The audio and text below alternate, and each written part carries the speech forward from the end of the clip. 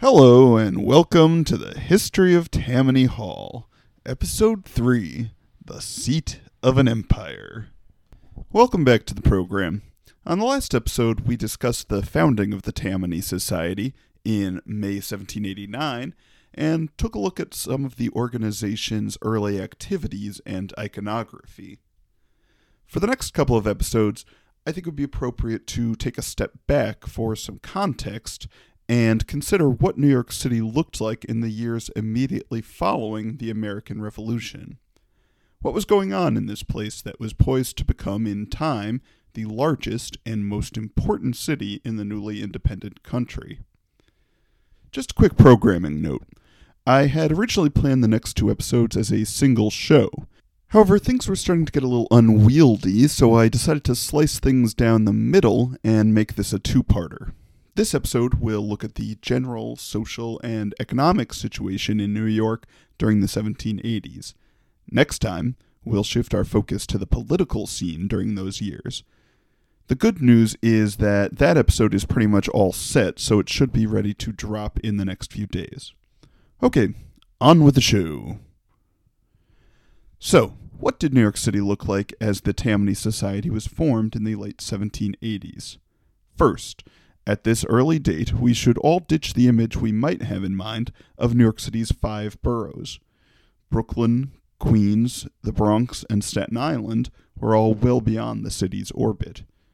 New York City itself was confined to the southern tip of the island of Manhattan, and most settlement was concentrated below Canal Street. Broadway, the city's main thoroughfare, was only paved as far as Vesey Street. For reference, that's around the World Trade Center. Even Greenwich Village was considered a separate town, though it was part of New York County. Next, we should also remember that New York was still very much in the process of rebuilding from wartime devastation. New York was as badly damaged by the lingering effects of the Revolutionary War as any city in the Union. In the early stages of the fighting, New York City and the western portion of Long Island had been a major theater in the conflict between the Continental Army and British forces. However, by the end of 1776, Washington had been forced to retreat across the Hudson into New Jersey. New York City would remain in British hands until Evacuation Day in November of 1783. The consequences of this extended occupation were significant. The war years were something of a demographic roller coaster in New York. In 1775, right before the outbreak of the Revolution, the city's total population was about 25,000 people. Over the course of 1776, thousands of pro-British loyalists fled the city as revolutionary activity increased, and the city was later host to Washington's army. By the end of the year, however, it was the Patriots' turn to flee, as the Continental Army was resoundingly trounced. Almost immediately, New York became a center of British power in America, the so-called Gibraltar of the Western Hemisphere. This brought about a mass influx of loyalists who had been forced out of the rest of the 13 colonies. From a low of just 5,000 people in 1776, the city's population ballooned to more than 30,000 in 1779. Near the end of the war in 1782, it was estimated that a grand total of 50,000 Tories had settled in New York City and the surrounding areas. This includes thousands of enslaved people who had joined the British cause in hopes of claiming their freedom. Additionally, thousands of British soldiers regularly passed through the city on their way to the front lines. For a time, the city's elites enjoyed the return of high society under the command of fun-loving British General William Howe. An influx of aristocratic British officers meant that there was no shortage of balls, theatrical spectacles, or fox hunting. A young naval captain by the name of Horatio Nelson was stationed in New York for a time, and he was well on his way to earning his reputation as both a brilliant military tactician and something of a bon vivant. The high point of British New York social life occurred in 1781 when Prince William Henry, the future King William IV, visited the city. Lavish balls were held in his honor, and the prince particularly enjoyed skating on the freshwater pond in today's Chinatown. However, for the majority of the population, British occupation was far less pleasant. As you can imagine, the city's massive population boom put a heavy strain on resources. Food and housing costs soared. Residents were often forced to share accommodations in miserable conditions. Upon returning to the city at the end of the war, James Duane, a future mayor, commented that his houses looked, quote, as if they had been inhabited by savages and wild beasts, end quote. Even staunch loyalists resented the haughty mindset of the occupying forces. Conflicts between locals and British soldiers were common. One mercenary German officer stated that he, quote, could narrate many and very frightful occurrences of theft, fraud, robbery, and murder by the English soldiers, which their love of drink excited, end quote. In response to the restive mindset increasingly on evidence within New York, British authorities put the city under martial law and cracked down on freedom of the press and economic activity. These difficult conditions were exacerbated by two devastating fires in 1776 and 1778. The first was started under suspicious circumstances, right as the American army was leaving the city. There has long been speculation that the departing Americans set fire to the city in order to deprive the British of New York's resources upon occupation. Most of New York east of Broadway, including Trinity Church, was burned. In total, about a quarter of the city's dwellings would be destroyed. Looking back, one commentator remembered the burned-out ruins which, quote, cast their grim shadows upon the pavement, imparting an unearthly aspect to the street, unquote. Most infamously, British-occupied New York was home to a number of prison ships in Wallabout Bay, near today's Brooklyn Navy Yards in the East River. During the war, thousands of American POWs were taken to these ships and held in inhumane conditions. One survivor recollected that his fellow prisoners were, quote, mere walking skeletons, overrun with lice from head to foot. In total, some 11,500 men died aboard these ships. Most of their bodies were tossed overboard unceremoniously, and locals would report bones washing up on the shore for years to come. Related to the British occupation was the fact that New York was something of a hotbed of loyalist sentiment. Just a quick word on terminology. Those individuals in the 13 colonies who favored maintaining the existing relationship with Great Britain are generally referred to as loyalists or Tories. Their opponents, who favored independence, have been dubbed patriots or Whigs. I'll be using all of these terms, so I thought I'd get a quick clarification out there. Anyhow, many of New York's most prominent citizens were committed loyalists both before and during the War of Independence. As a port city, New York's leading merchants, lawyers, and financiers recognized that their economic well-being was based on transatlantic trading links with Britain. Unsurprisingly, these figures would generally cast a skeptical eye towards any movement that would disrupt the status quo. For these reasons, New York has been dubbed the nursery of loyalty to the mother country. Many of New York's wealthiest and most respected families, including the Delanceys and the Phillipses, were staunch Tories throughout the war. Oliver Delancey, for example, organized thousands of New York loyalists into an irregular military unit known as Delancey's Brigade. Several other loyalist units soon cropped up in the city. Thousands of Tories joined the King's American Regiment, the King's Orange Rangers, the Loyal American Regiment, the British Legion, and others. These forces saw combat in theaters across America. Upon the British defeat in 1783, many of these individuals were faced with the confiscation of their property and a total loss of status in the new republic. In this climate, many Tories opted to leave their homes for good and resettle in Britain or the Canadian colonies. As you can imagine, this was a bitter choice for many Tories. The mood was captured by loyalist William Bayard, who lashed out at the revolutionaries. Quote, "God damn them, I thought it would come to this. What is to become of me, sir? I am totally ruined." End quote. With independence came the hard task of rebuilding the war-torn city. As we've seen, New York's population fluctuated significantly during and after the Revolutionary War. However, by the time of the first post-independence census in 1790, the city was booming, and New York had emerged as the largest city in the young United States with a population of nearly 33,000. I should note that Philadelphia remained the country's largest metropolitan area when surrounding communities are factored in. I have a lot of friends in Philly, and I should give the city its due. New York would not clearly establish itself as America's leading city until the 19th century.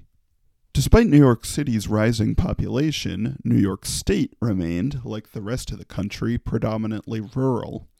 Most of the state's population was concentrated north of the city in the Hudson Valley. The city's population of 33,000 was dwarfed by Albany County, which was home to more than 75,000 people, and Dutchess County, with more than 45,000 residents. I'm sorry, I realize I'm throwing a lot of numbers at you, and that doesn't always make for the most scintillating audio experience. However, I do think this population distribution is worth noting because it shows that New York City was not yet the center of the state's gravity. This meant that New York City did not have the heft to sway statewide elections single-handedly. As a result, city-based political organizations would always have to keep one eye on forging links with upstate interests. This will be worth keeping in mind as Tammany emerges as the most important political organization in New York City in the coming decades. Economically and socially, New York was well on its way towards developing its reputation as a city of business and commerce. New York, or New Amsterdam, had been a major trading hub since the days of Dutch settlement in the 17th century. During the colonial period, New York's merchants prospered by trading food and manufactured goods to the British Caribbean. However, after the Revolution, the British effectively blocked Americans from trading in these markets. This was, of course, a significant setback for New York's merchant class. However, the post-independence settlement also presented new exciting opportunities. Prior to the Revolution, American merchants were, for the most part, prohibited from trading outside the British Empire. By the 1770s, these restrictions had become a major source of frustration for merchants in the 13 colonies. Now, however, Americans were free to explore markets that had previously been off-limits, such as China, Russia, and continental Europe. Many ambitious merchants would soon make their fortunes in these areas. Among those to grow wealthy in the China trade was John Pintard, who we mentioned last time as one of the Tammany Society's founders and the author of Tammany's first constitution. Before long, the waterfront of Manhattan was revved up once again. Comparing America's two largest cities in this period, one French observer noted, quote, "New York is less citified than Philadelphia, but the bustle of trade is far greater." End quote. New York's merchants were also laying the groundwork for the city's rise as a center of American finance. By February 1784, a group of wealthy citizens gathered in a coffee house in Lower Manhattan and proposed the formation of the Bank of New York. These men envisioned the bank as a national rival to the Philadelphia-based Bank of North America. In addition to these merchants, the Bank of America was backed with some serious political muscle. Alexander Hamilton, well on his way to becoming the father of the American financial system, was a staunch proponent of the plan. Alexander McDougall, a one-time leader of the New York Sons of Liberty, would serve as the bank's first president. The city's prospects received a further boost in 1785 when the Continental Congress decided to meet in New York as the country's provisional capital. For the next few years, New York City would serve as both the national and New York state capital. So that means that city, state, and national government officials would all be crammed into City Hall and nearby buildings such as Fraunces Tavern for the next few years. For the time being, New York did not gain a huge amount of prestige by serving as the seat of the national government. Under the Articles of Confederation, most power was held by the states, and many of the country's most prominent figures chose to stay closer to home. However, that would all change in 1789 with the enactment of the new Constitution and Washington's subsequent inauguration as America's first president.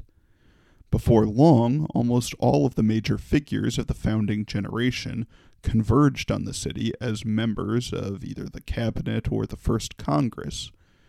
For a time, Washington, Adams, Jefferson, Madison, Hancock, and others would all live and work within a few blocks of each other in Lower Manhattan.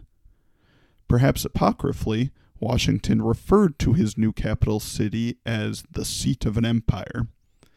The federal government would soon move south, first to Philadelphia and then to the newly founded city of Washington, D.C. However, at least according to legend, Washington's remark would live on in New York's nickname, the Empire State. New York in the 1780s was also recognized as America's most diverse and cosmopolitan city. New York City was already a hub of immigration and had more than twice as many foreign-born residents than Philadelphia. Many of these newcomers were ambitious and relatively well-to-do émigrés from the British Isles. A number of them would make a lasting impact on the city. Scottish merchant Archibald Gracie, for example, settled in New York in this period. After growing wealthy in the shipping industry, Gracie built the mansion that bears his name and now serves as the mayor's official residence. No figure would match the long-term impact of a young man who arrived in New York in 1784 from the small town of Waldorf, then part of the Holy Roman Empire. Initially starting a small merchant company in Lower Manhattan, John Jacob Astor would, in time, make his fortune in the fur trade. He and his descendants will pop up throughout the rest of New York's history. Of course, not all immigrants in this period were quite so grand. Though we're still a ways off from the mass immigration that reshaped New York's population during the 19th century, many ordinary people did come to America in these years, seeking greater economic opportunity and freedom from persecution. Notably, the 1780s and 90s saw an increase in Irish, particularly Irish Catholic immigration to the United States. Sectarian strife spread across Ireland in the 1790s, especially in the northern province of Ulster. For many Irish, the United States seemed like a safe haven, beyond the reach of British power. Catholics, in particular, were attracted to the newly independent country's commitment to religious tolerance and separation of church and state.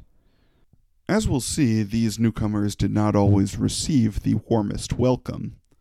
Many American Protestants were just as inclined towards anti-Catholic bigotry as their British counterparts. It would not take long for Irish immigration to become a major point of political contention on the American scene.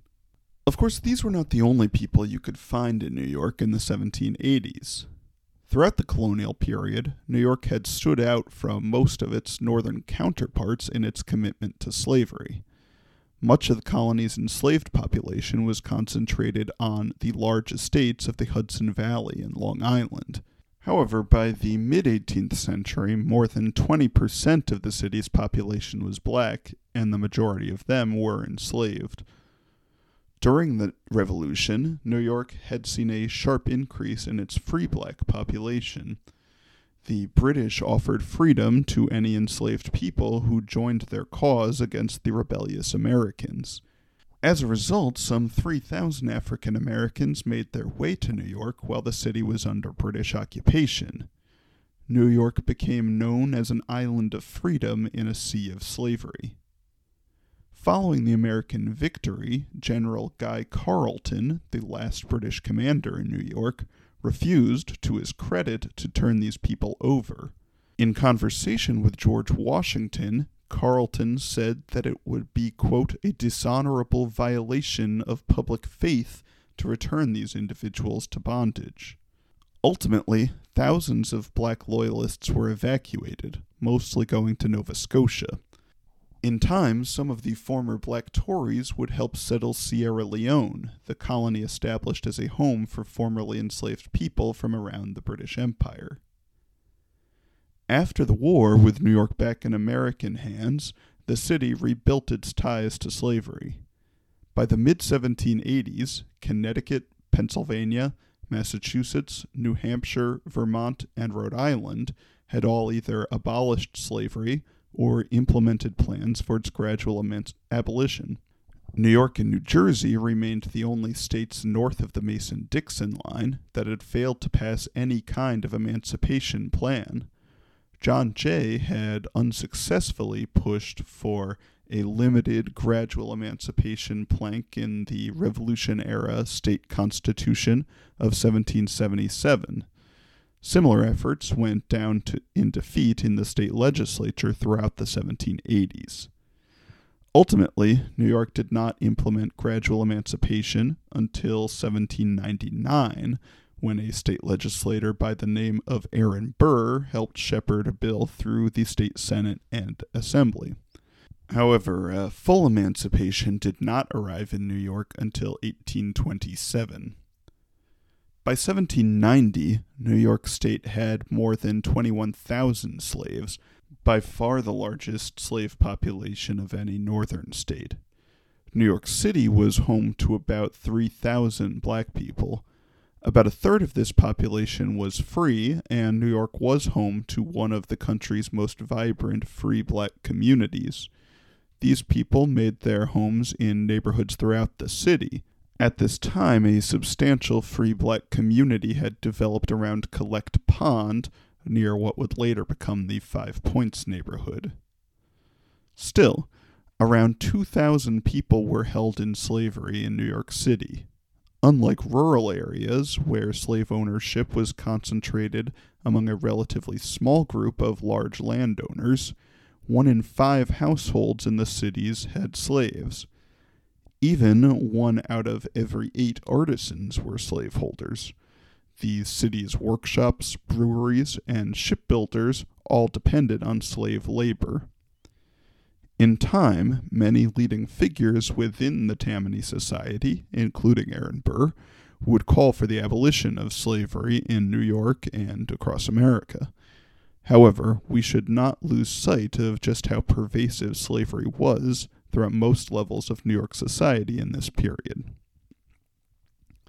All right, then, let's wrap things up at this point.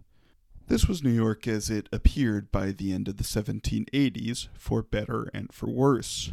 It was a city that had been largely hollowed out by war and occupation. The task of reconstruction would be daunting.